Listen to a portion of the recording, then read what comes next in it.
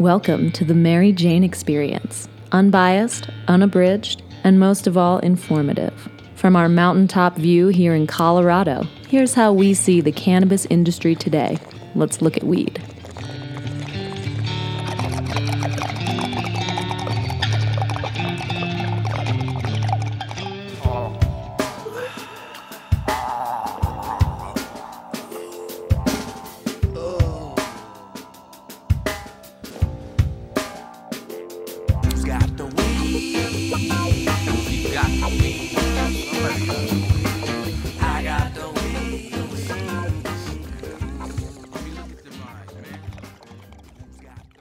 Strawberry Sequoia here, and I am so excited to bring you today's episode with Garrett Dutton, better known as G.Love of the band G.Love and Special Sauce.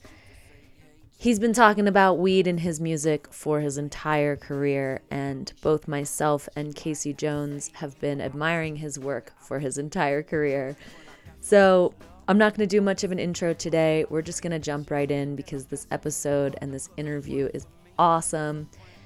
This episode was made possible by our friends at Marcaha, makers of fine plant-powered products like the new Go-Go Night and Day gummies, which is a mix of 5 indica and 5 sativa gummies.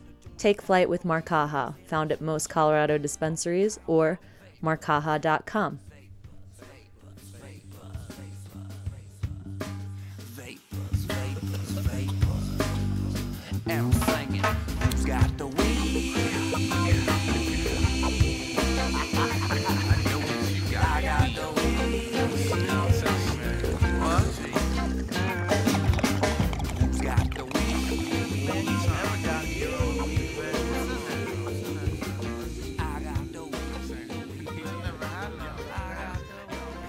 So we're here with Garrett, also better known as G.Love. Boop, boop. And from G.Love and the Special Sauce. That's right. We're here in Aspen, Colorado at the Belly Up, where all of the biggest names come Literally through. all. Such a sweet venue. Yeah. We lived here for 5 years, so seen a lot of shows here. And Yep. we love this place. So G.Love, thank you so much for being here with us. Thanks for having me. Yeah. How you doing? I'm good. Good, man. Good. It's always great to be back here in Aspen, and this is cool because we got the day off tomorrow too. So this is the end of the first week of the second leg of our big tour here. So nice. Yeah, it always, we generally do like 4 in a row. So it's just always good to get past that third show, and then you know your voice is still good and energy is good, and you know it's gonna be a great night, and then go into the day off and then get ready to crank it up for another week. So it'd be nice to be up here in the mountains. Oh yeah, clean air a little bit, you know. Yeah. Cool. How many times have you actually played Belly Up? Oh man, I mean we've been playing this room well before it was the Belly Up, when it was the Double Diamond. We played it back in the early 90s. And we used to play the Howlin' Wolf also, which is another place in Aspen, maybe before the Double Diamond. Yeah. So, but we've been playing this room forever, and we've probably played it almost every year since it's been the Belly Up. Oh wow. So I would gander to say that we've played it 75% of the time that it's been open every year, at least once. Oh yeah. I don't know how many years it's been open now. Enough. It's probably been open Longer for than I know. 15 years. Yeah, definitely before we got here for sure. Yeah. But yeah, no, it's a great venue, and you know, Michael Goldberg, who owns the venue, you know, we've become really close over the years. And then I play his brother has the other Belly Up, which is in Solana Beach, which we play next week. So, but obviously it's a pretty unique room. Obviously, Aspen's a unique town for reasons you all know. A lot of, you know, like you just said, everybody, all the mega huge rock and roll stars end up coming to play this little tiny venue because it's up in Aspen. And so and that's special, you know. So it's pretty unique. That only really happens anywhere else. I can't think. No, well, it's crazy because I saw you on Vans Warped Tour in like 2003. Maybe Vans Warped Tour, I don't know. I saw you in New York in like 2003, 2002. Not on the Warped Tour. Maybe with 311. Maybe that makes sense. Yeah. But it was funny because we were in a huge venue, and then I saw you here last year, and we like high-fived 5 or 10 times. Yeah. So I was just standing in the front row. I was like, yes. Anyway, Someone from super 1906 handed you those heart glasses. Okay. And that's I don't even know if you knew, but that's a cannabis company. Oh, I don't know. Yeah. I had one night I had a bad. I didn't think I had a bad show, but apparently I had a bad. Well, I had one night where you have to watch out because you're high up in the mountain. So if you are drinking on stage, it can get to you. Yeah. And then if you smoke some of that good Colorado kind bud, that gets you too. Dangerous shit. So one night I maybe got a little ahead of myself, and one fan was like really pissed off, and he was like tweeting at me saying, "You're fucking drunk." Oh, no. Yeah, he was like, "I'd come to see your show, not to see you be fucking drunk ass." I had to block him. I feel like but, that would actually be kind of fun to just. Yeah. No, man, like I was disappointed. I was bummed, because I always want everyone to be happy and put on a great show, and I certainly, I respect, you have to respect the stage and respect your audience because, especially, people spend a lot of their hard-earned money to come to a show, and you want to give them a great show. They wouldn't spend the money if they didn't love the music, and then it sucks if you turn somebody off like that. But Colorado is interesting because I stopped drinking before the shows. It's been about 3 or 4 years now, and it started at Red Rocks when we were opening for Blues Traveler, and my friend from Colorado was like, just be careful with your pre-show drink, because I used to take like a big keg cup of tequila, like Don Julio or Patron, and sugar-free Red Bull, and that'd be my poor man's speedball. That's horrible. Yeah, but it's like, man, that does the trick because it's just like gets you going and get you a little buzz going, and then I was using it a little bit as a crutch to kind of push me out on stage, which is kind of a terrifying thing to do. So. And then at Red Rocks that day I didn't do it, and that was a big crowd to get out in front of, and it went really well, and I felt like really connected and euphoric. So it kind of changed my tune. There you go. Yeah. Colorado. So do you have stage fright? Yeah. I mean, it's something that I kind of manage. I mean, like I'm trying to think, like, there's nights that I do get very nervous. I feel pretty relaxed on this tour right now. I think probably has to do it because I had a surgery on my foot, so I'm kind of dealing with just kind of the tail end of that. Mm-hmm. So I'll be sitting down tonight. And which is not really a big deal. I mean, the first half of my career, I only sat down for my whole show. And it wasn't until like the last 10 or 15 years that I really got up a lot more and worked the stage a lot more. But it is a little weird to go back to completely seated with a band show. So this show, I'm not nervous. I'm just more like, all right, I got to go deal with this foot and and also we just have a really cool set going right now. Nice. So I feel really good about where the band's at, where all our material's at, and just kind of more excited, But stage fright's real, and you get it, and it's not a bad thing because music is all about like tension and release, Obviously, like the stage fright's the tension, and then when you get out on stage, start playing the music, and then you go into that, and then all that nervousness and the anticipation of being on stage. What am I going to do? What if the people don't like it? What if, all this stuff you can inject fear in your head, and then you get out there and throw yourself into the music, and then that all goes away, and all that nervous energy, that tension has a release, and that's a beautiful thing. Yeah. So it's a good thing, and I think if you talk to a lot of artists, like James Brown would have stage fright, so. Who doesn't have a little bit? It's psycho hard. If you don't. But I'll tell you what's even harder is like public speaking. Like we just got married this fall, and that was like my wife. Wait. Oh, congratulations! Yeah, my wife. Oh, Sam, we were September 28th. Oh, okay. We were the 14th. Okay, congratulations. Nice. Congrats. That was the day of our Cape Cod Roots and Blues Fest when you guys get married. Oh, nice. But yeah, like Kelsey, my wife, is really good at it. Like surprising.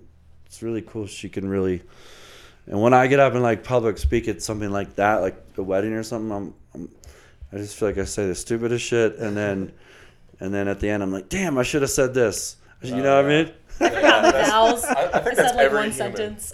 Yeah, actually, it was crazy. She forgot her vows, and then I was trying to read my vows. Okay. And I couldn't like read and speak at the same time. Okay. Same thing, like Stage fright. It's hard, man. Yeah, it's crazy. Well, hey, we get through it somehow. And obviously you've gotten through it for years and years and years and years, which is awesome, man. So you're not drinking anymore before shows. Have you ever used weed before shows? Do you ever do that? I tend to like I'm like a midnight toker.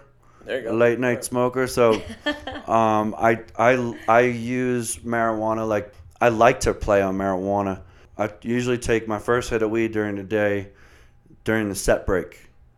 Okay. And the reason is that, like, I can tend to kind of get a little introverted, and also, like, I can get paranoid if you don't know what you're going to encounter when you get on stage. If someone's going to say something like talk shit, yo, come on, that sucks, or I mean, it happens, and when you're high, that's like, oh shit. You're real in your head about it. Well, when you're not high, you're just like, whatever, go fuck yourself, But if I'm high, I'm like, oh shit, because you open up, Yeah. So generally, like, I get my groove going, get the crowd going, get the band going. Everything's happening, and then I'm like, out of the station, all right, as it were. now it's it's time to like get setting. euphoric, Yeah. You know when it's the right time. Yeah. And like we're always telling people that need advice with cannabis, I want to try it for the first time, and I'm like, well, make sure you're in a place where you feel good, right? where you feel safe and right. comfortable and happy already. Yeah, for sure. Yeah. I don't like to be high. I don't really smoke during the daytime because I generally, like, it'll just knock me out for the day. And I can't really get a lot done, and then I just but still smoking that Philly weed. No, I mean, this Colorado shit. Well, I tell you, I grow some good ass weed in Massachusetts now where I live. Okay. And that's when I'm home, I just smoke all my own weed, which I grew, like OG Kush and blackberry something. Blackberry wildflowers and everything I'm looking for, Blackberry So what was your first encounter with cannabis? Was it the classic, like, junior high school kid behind the school, like, bathroom situation, or did you go into the city and, like, shoulder tap a homeless dude? Well, I mean, I grew up in the city. Yep. So yeah, it was junior high, and I'll tell you what it was, because my manager has been my best friend since second grade. Oh, So wow. he hasn't smoked weed for probably 25 years or something, but in ninth grade he got busted selling weed or something like that. So he was asked to leave our school. So then he went to GMVS, which is Green Mountain Valley School. He was a big skier. Oh, no way. So he was trying for the Junior Olympics and stuff like that. So he was smoking weed, but that's what it was. Yeah, they pulled me in the bathroom. We had this one woman. She passed away actually, but Abby Cohen, and she used to have these parties at her house, and that was where, like, everything was happening, including me smoking weed for the first time in the bathroom. And it was just like, Jay was like, "Come on, you're gonna fucking do it now," My manager is straight edge now. Yeah, that was, yeah. I don't know if it was peer pressure, but it was just like, I was probably already drank a 40, and he's like, "Smoke this." I remember I smoked weed a couple times, and I never really, I don't think I didn't understand what the feeling I was supposed to be having was, or I didn't feel it, which I think is typical, right? Yeah, a lot of people don't feel it the I first didn't time. know Or, how like, to the build inhale. Yeah. So I would, like, put it in my mouth, I guess. So I didn't get high for the first, multiple times. Then I did get into it, and then when I think back, it really kind of has had a big influence on my life because about 10th grade, that's when I did start, like, smoking weed more, and it's also the same time I really got heavy into my music and songwriting and playing out on the street and just wanting to constantly make music on the weekends, like at parties. Marijuana's had a real big influence on my life, like, for better or for worse, because I wouldn't when everybody else was wanting to go to keg party, me and my homie would be like smoking weed. We might start at the party, but then we're like, all right, let's get the fuck out of here and, like, go on our bikes and, like, go do crazy shit in the woods or, like, on the beach or jam. You know what I mean? Yeah. And so it really, like, has always enhanced the musical experience for me. So yeah, it's been, if you break it down like that, it's been a big kind of influence on my life. Yeah, that was a big question. A lot of people, when they found out we were going to be interviewing you, asked was just sort of how has it influenced your music and your songwriting and all that kind of. And just artistry in general. Yeah. Well, the thing about it, like, and I think it'll be a common theme, like it for me personally, I'm sure for a lot of people, like, opens me up. So on the guitar itself, it opens me up in the sense that, like, you know, if we smoked a joint and then I just had a guitar, I'll just start coming up. I'll just start creating something fresh. Yeah. And it would be kind of just subconscious, a flow. And then their fingers will just start getting into a groove, and then you're feeling good. And then maybe you come up with some lyrics. And then I always, when we're starting to jam or something after the show, or, you know, always run my phone and record stuff. And a lot of those freestyles can become songs later. A lot of them aren't good, but a lot of them are really pretty cool. So I find it really helps the creative process of the creation part of it. For me personally, it doesn't help me to the honing in part, like the work aspect of everything goes out of the window, right? Like, I can't really edit stuff or tell you, is this good or bad, or tell you what to do. Yeah. Like, as far as like leading a band or something. So when I smoke pot, I kind of become a different person, like that part of my personality, like that kind of dominant part of my personality that can kind of lead people and take people in certain directions, goes to the wayside of just like more of a open creative person that comes out. It's kind of interesting, you know? Yeah. I have to kind of manage it, you know? Absolutely. Yeah. Speaking of which, do you have like a process for songwriting where you know, you said you kind of jam, you record stuff, and then does that just go into the studio and then you kind of pick apart those recordings, or do you have just like notebooks, or how does that process work for you? Yeah, like a lot of it, like I said, happens on the fly, just constantly. If you said something, or I read something, or saw something in a movie, I'm always looking for a sticky phrase, a sticky word, a sticky melody, or something like that that's making my ears jump and my mind pop, and then I'll write it down. And it could be something even I read out of a book, and I'll just write down a sentence, you know, or something I hear in a movie. And then I have all these lyrical ideas for something that's, you know, that I think could be a song later. And then later when it comes time to, like, I have a day, today I'm going to do some songwriting and really, like, little pieces of the puzzle. Yeah, get a pot of coffee going and, like, you know, write some songs today and, like, really work on some shit in a disciplined manner, you know what I mean? And then I'll go back and I'll listen to all those ideas that I'm either got along the way or freestyles that we made up on, you know, crazy nights after the show on the bus. Yeah. And then kind of going through those ideas that were kind of pure and just, and then you can dig some stuff out of it, you know? So that's kind of a process. And then the other process is, of course, you know, writing with the band where, you know, Jeff might say, I got the groove and I got an idea for his guitar line or something, and or they'll have a groove going, and then I'll say, well, I got a lyric for that. And then sometimes you write with other people, like other musicians, other producers, and that's kind of more like a studio thing where you go in. But it's all the same kind of thing. You got to start with a music or a lyrical idea and then kind of flesh it out. Yeah, but sticky is the thing. I mean, that's the whole thing. Like, that's everything. Like, and the thing is, you always want to say something that's never been said before, or say something in a different way if it has been said before. But hard. If you look at my catalog, you know, I would hope that you would see, like, just a ton of, you know, my greatest songs are songs like, or I should say my most popular songs, like, you know, Baby's Got Sauce. Mm-hmm. Well, no one ever said that. That's super fucking sticky. Like, no one knows what that is. Yeah. But they know that it, you know what I mean? And then, like, cold beverage, like, who said that? Like, I like cold beverage. Like, so who's got the weed? Who's got the weed?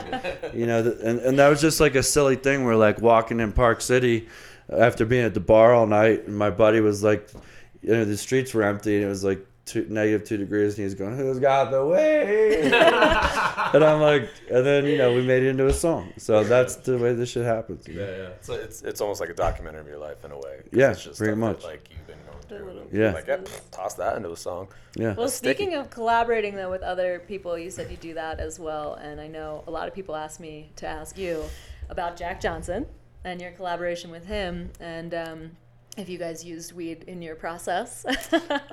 Jack, Jack, I've known Jack. We've known each other for over 20 years now.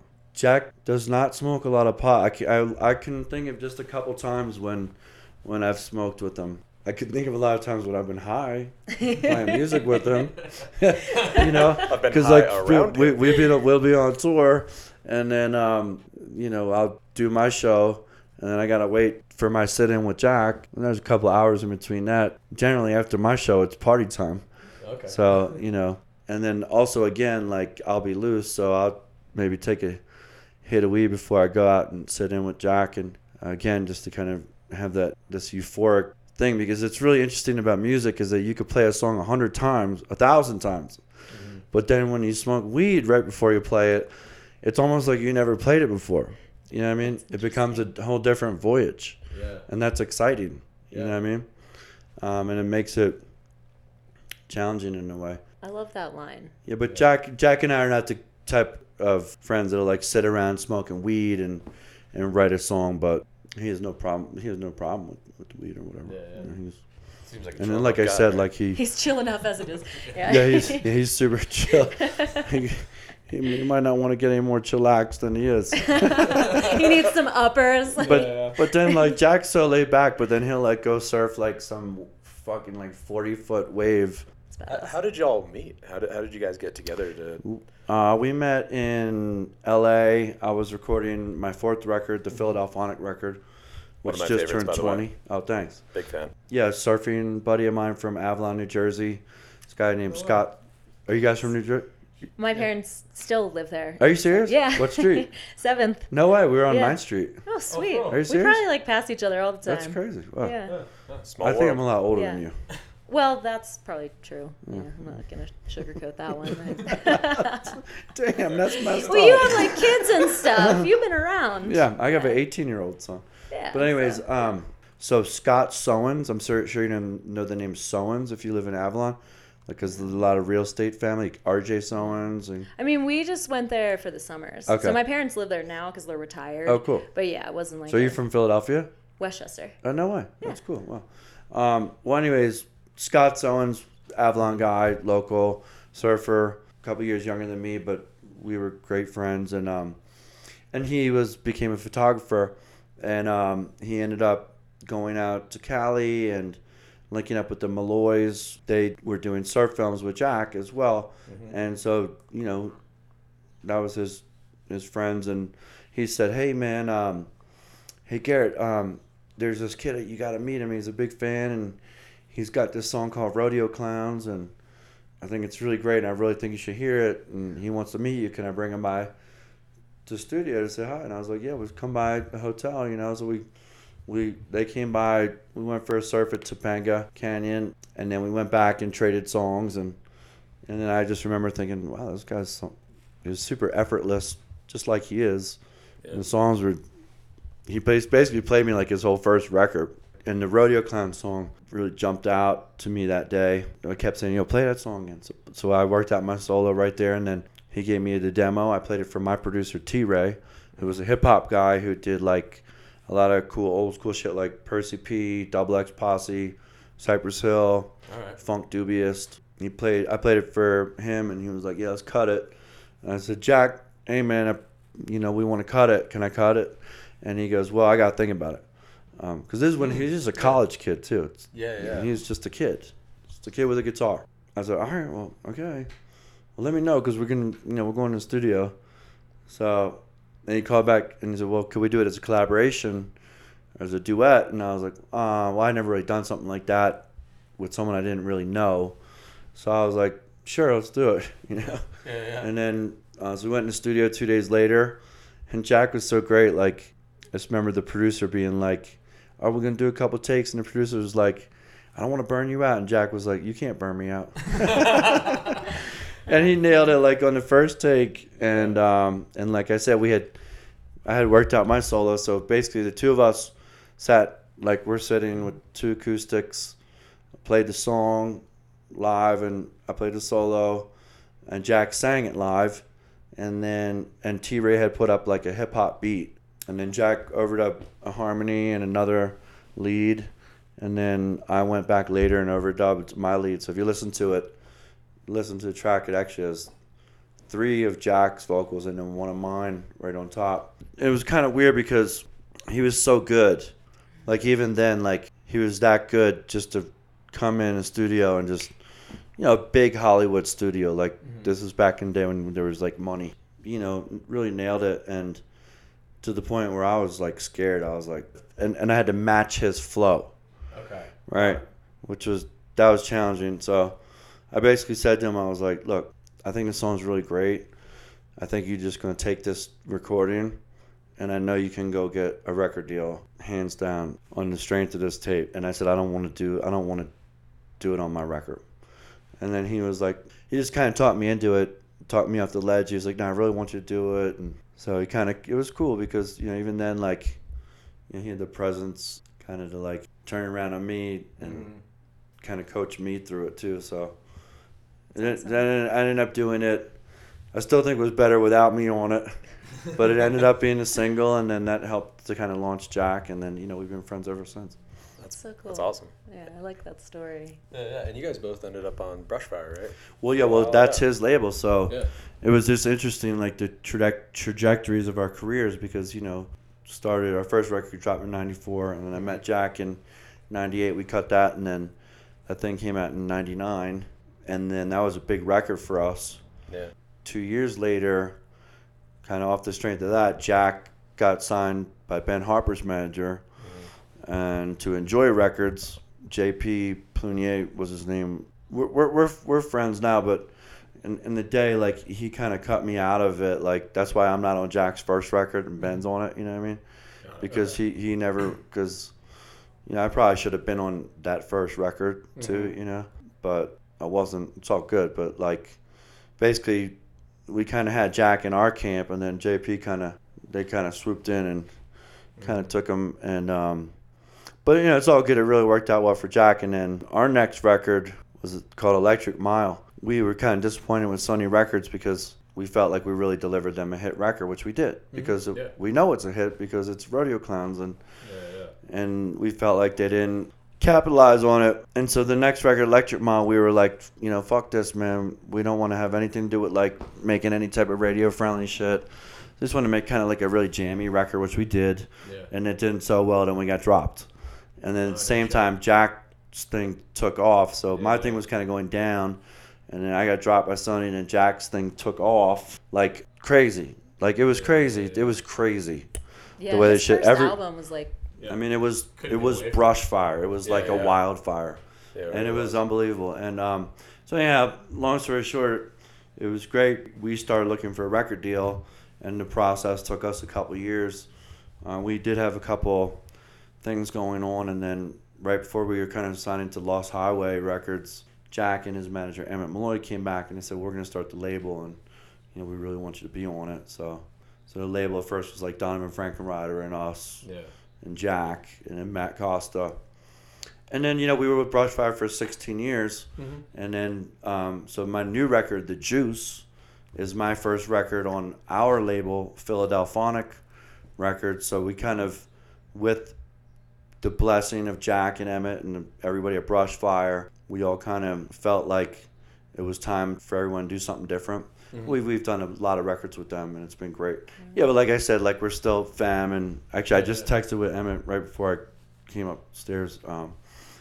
Jack's playing a Bernie Sanders rally today. Oh, wow. I didn't know that. In San Jose, so I was pretty proud of him for doing Sweet. that. Nice. Yeah, that is really awesome. Yeah, the business side behind the music is slightly less glamorous. Yeah. And it so seems interesting. like it's changed so much because, now it's not even like albums, it's streaming and everything, and it's all crazy. That's tough. Well, that's it. That's just it, is that they've been doing this whole record label. Brushfire Records was really a labor of love for them because, Jack's record sales have been strong, although Jack, like everybody else now, he's not selling many records either. Certainly selling more than I am, but so it was a labor of love for Jack and Emmett and Josh and Kizzy over there at Brushfire Records to put it all this work and make all these records, because they really weren't making too much money off the label. That's just the kind of people that are there. It's a creative label built completely by creatives, because Emmett Malloy is before he was Jack's manager, and same time he's a filmmaker, you know. Yeah. So it's completely run by non-business people, Yeah. which is cool. Yeah.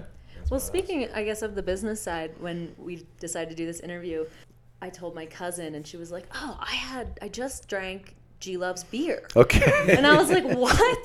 G.Love's got a beer, an IPA." Yeah. And then we found out you have a hot sauce too. Yeah. Yeah. And I was like, "Okay, that's awesome." So you're like doing all sorts of stuff. Well, yeah. I mean, you know, kind of another person that I kind of look up to is Jimmy Buffett. You know, Jimmy's not so much of a musical influence by me.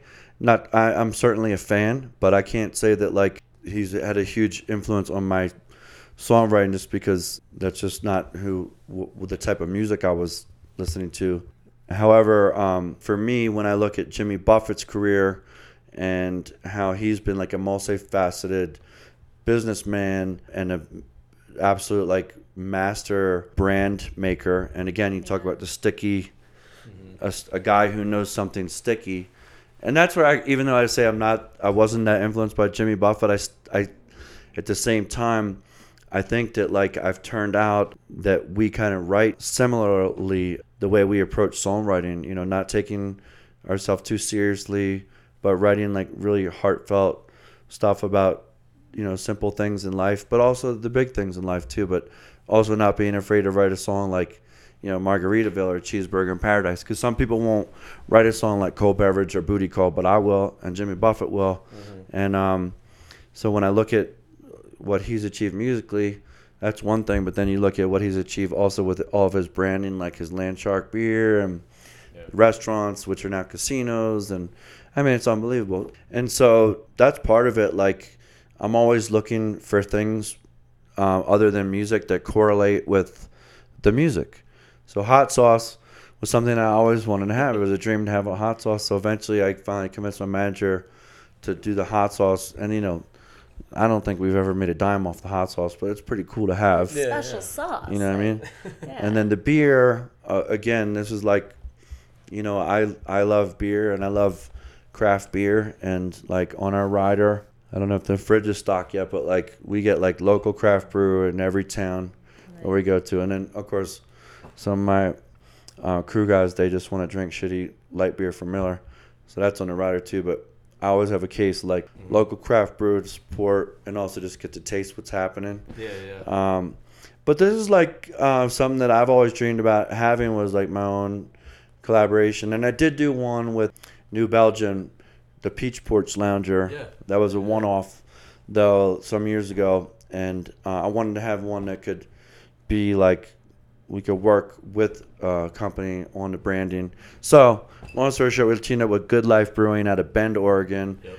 And again, we just played a show in their parking lot, and then we're taking a tour of the brewery, and I was like, would you guys ever want to do a collaboration? And they're like, hell yeah. And I was like, let's go. Sick, this is it. Yeah. This is sticky. So, yeah. So the first year we did the Danky Dankster IPA. That's the one Carly was. Yeah. And then the last year, and then this year, again, we're going to keep the Juice IPA. Nice. Which is pretty cool. So is it going to be a hazy IPA based on? Well, no, it's interesting because it's not a hazy IPA. Oh, okay.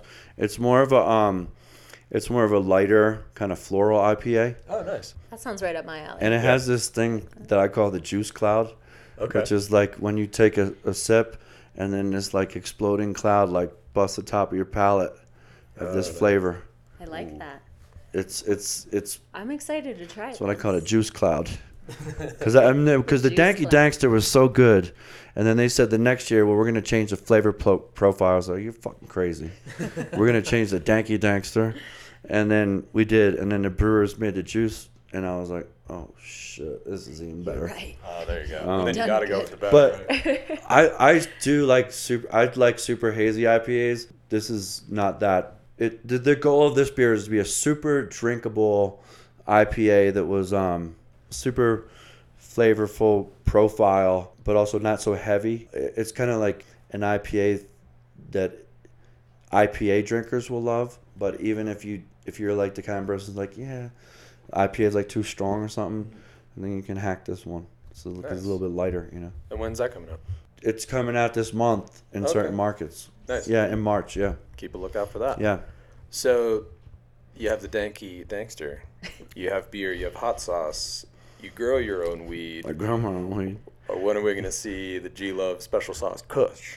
Okay, When's that right. coming out? Yeah. Well, A weed actually, product. it might come out soon because my friends down in Fort Collins are organic alternatives. Okay. Saw those pictures on your Instagram. So this guy Maka, who runs the marketing for them, we're good buddies, and we've been talking about it for a couple of years. So now that my older son's 18 and I don't have to be beholden to the child court system, There you go. which is kind of a legitimate thing, which is why I wouldn't want to have a weed before that. Now I can kind of just be myself. So I think I would like to have a weed. Like your own strain. Well, I think it'll just be, it'd be like either That'd be the cool. juice or the special sauce, but Yeah. I mean, why wouldn't I, you know what I mean? Yeah, it just makes So, sense. I think that'd be awesome. and then my other buddy, another great friend of mine, Dave Sullivan from Philadelphia, and he's like my class, 1991. He has been out in Eugene, Oregon since the day, and they have Sweet Leaf Farms. Yeah. We'll have to Oh, they have the OG plant is their thing.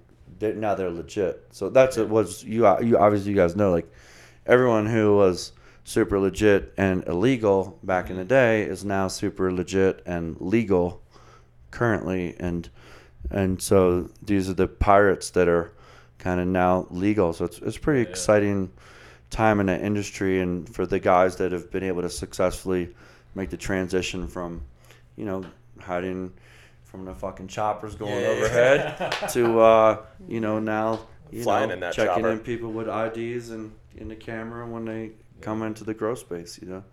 Well, we'll have to find out or go check out his grow, because we actually have a Sprinter van that we converted to a mobile podcast studio. The Okay. Cannabis. So this summer, we're going to be trucking around grows and interviewing people. And, Cool. And that'd be an interesting story, because we love those OG Yeah, the OG stories. plant on Instagram. The OG plant. All right, we'll have to follow that. Yeah. Anything else you wanna add while we got you here? Or? I mean, like best backstage weed stories.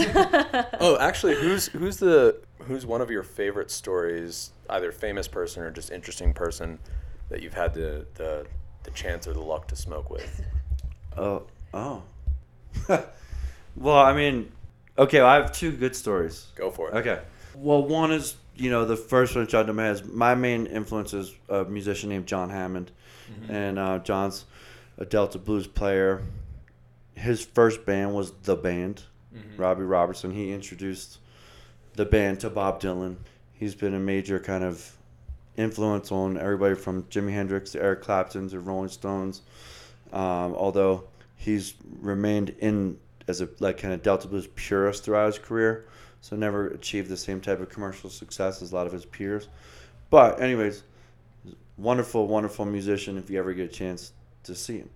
And they also, him and his wife Marla, they also like to burn, and they're older, like my parents' age. So and he's like my musical father. So, we'll hang out and he'll be like, man, because they're like 60s, they're from the 60s. They're like, man, we got some. You gotta try this shit, G. And then his wife Marla's got a New York accent. Oh my God, Garrett, you're gonna love this. This is some good shit, man. So it's just so funny, smoke all these joints with an older couple and just enjoy being high with them, and then jamming and stuff. And then I had the other story that popped into my mind was while I was out in LA. This is about 19 years ago, and we were doing the house band on the Win Stein's Money Show. So we were the house bands. We were out in LA for 2 weeks recording, right? So, and this was when I was like total party G. So I'd be like out at the club every night. And then this one night I was like, well, I'm just going to chill tonight. So I had a 6-pack of Corona, and I had flown out to LA with some of my homegrown that I grew back then in Philly, which I call I-95. With some seeds I brought home from Amsterdam. I love it. Again, this is my one night I wasn't going to go out, right? So I was like, all right, cool. So I'm in the hotel, I roll up just a personal, which I call a skinny Philly. There you go. So, and then all of a sudden my phone rings. Yo, dude, you got to come out, come on. All right, fuck it. So here I go. I put my personal joint and my cigarettes or whatever I smoked at the time. And I went out to the club, whatever, and then we got to the club, and then my buddy Fez is like, come on, dude, we're bouncing. Where we going? Oh, we're going to Snoop Dogg's studio. Oh, shit. All right. So then we go. It was like there was like me and 2 other dudes, Fez and one other guy, and then like 4 chicks. So basically we were the guys that like showed up with the chicks at the studio. Yeah. So like all the guys at the studio, like Snoop Dogg and Warren G and everybody were like all interested with the girls that we brought, but like we're like, you know, who are these?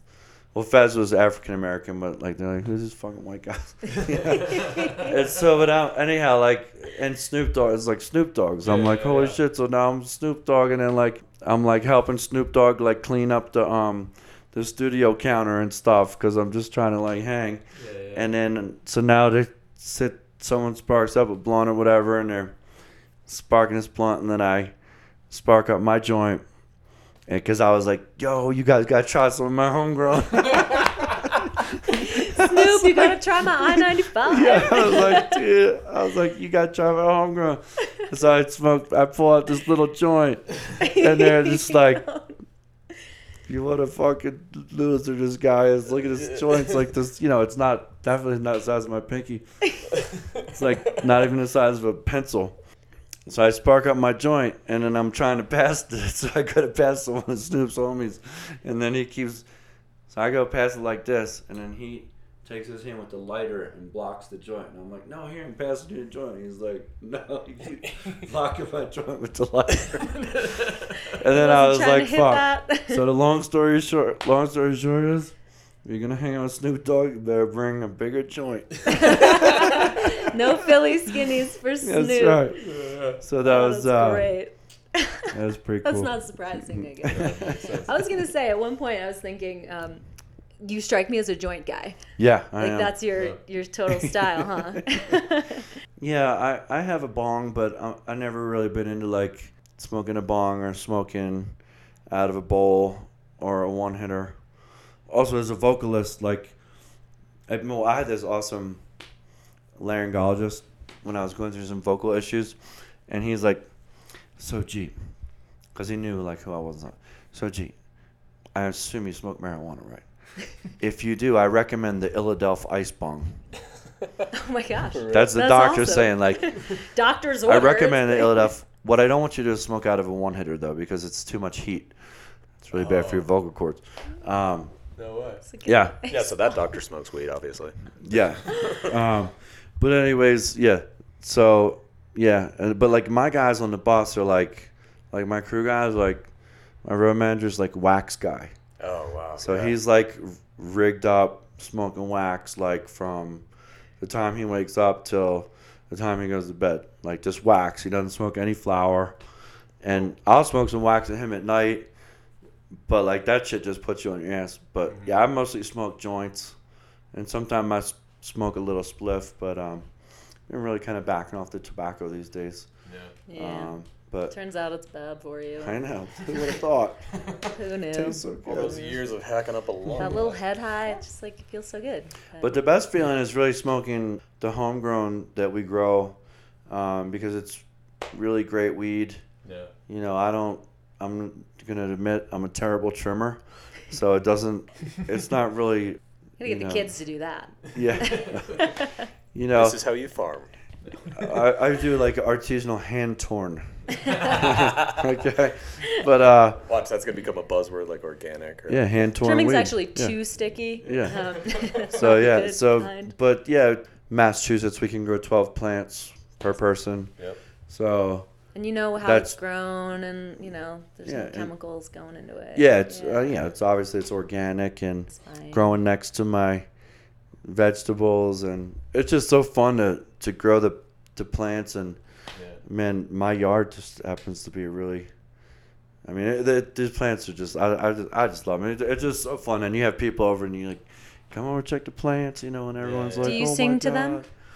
We're always kind of having a barbecue and a bonfire, and jamming. So I guess. Yeah, there you go. I talk to my plants, and I'm Yeah. like that crazy plant lady that's like, if you give them your true. love, Well, then that's they'll true. be better. Yeah. But so had to ask. No, there's studies that's proven that's correct. Yeah. You know? I get pretty hippy dippy. Yeah. That's what you it's gotta the way do. to be. Yeah. Stay easy, stay sticky. That's right. Oh man. All right, well, Garrett, aka G.Love, thank you, my man, so much for All sitting right. down Really with us. appreciate Thank you This is guys great. so much for having us. Of course. So fun. And congrats on the new record. Congrats Thank on you. the tour. And, Yeah. keep Any rocking, announcements that people need to know about? I guess if you want to stay in touch, on Instagram, I'm at Philly G.Love. On Twitter, at G.Love. G.Love and Special Sauce on Facebook. Philadelphonic.com is our home site, and GLoveHotSauce.com Yeah. as well. We'll toss links to all of this Oh, great. everywhere that we post all this, Cool. so we transcribe it into a blog too, and all that good stuff. Great. So Everybody connected. Okay. Cool. Well, thanks, my man. We All right. appreciate you. Thank you guys. thank you so much. That was fun. You're right. Pass around, circle the fast like a hot potato. And then I feel my fingers grip reality. Start to slip. The tune is now a roach. I exhale a huge hit of the copper vapors. Vapors, vapors, vapors, vapors, vapors, vapors. And I'm singing, who's got the weed? I hope you all enjoyed that interview as much as we did. It was super fun to meet someone like G.Love in person. We felt like rock stars, and it was just super interesting. I love hearing the different perspectives from a musician versus us constantly talking to people in the industry. So let us know what you thought, and let us know if you're interested in us interviewing any other musicians that maybe haven't been as open about their cannabis use in the past. We'll dig it out of them. Before we sign off, just a couple announcements. The Mary Jane Experience is opening up a marketplace where we're going to offer a selection of highly vetted products where we make sure that the plant is organic, that everything is done cleanly for you, and that the companies have ethical practices. So we're going to have a really cool marketplace coming up that does all the work for you in finding healthy, safe cannabis products. We're also launching the Canavan back in business. We're getting back on the road in the Canavan on June 5th.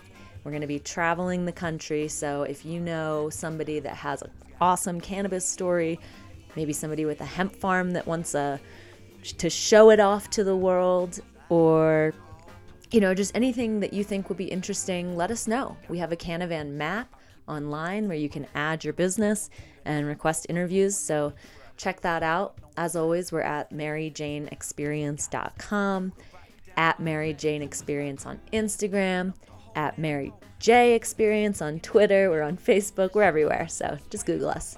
Thank you so much again for listening, and peace out, potheads.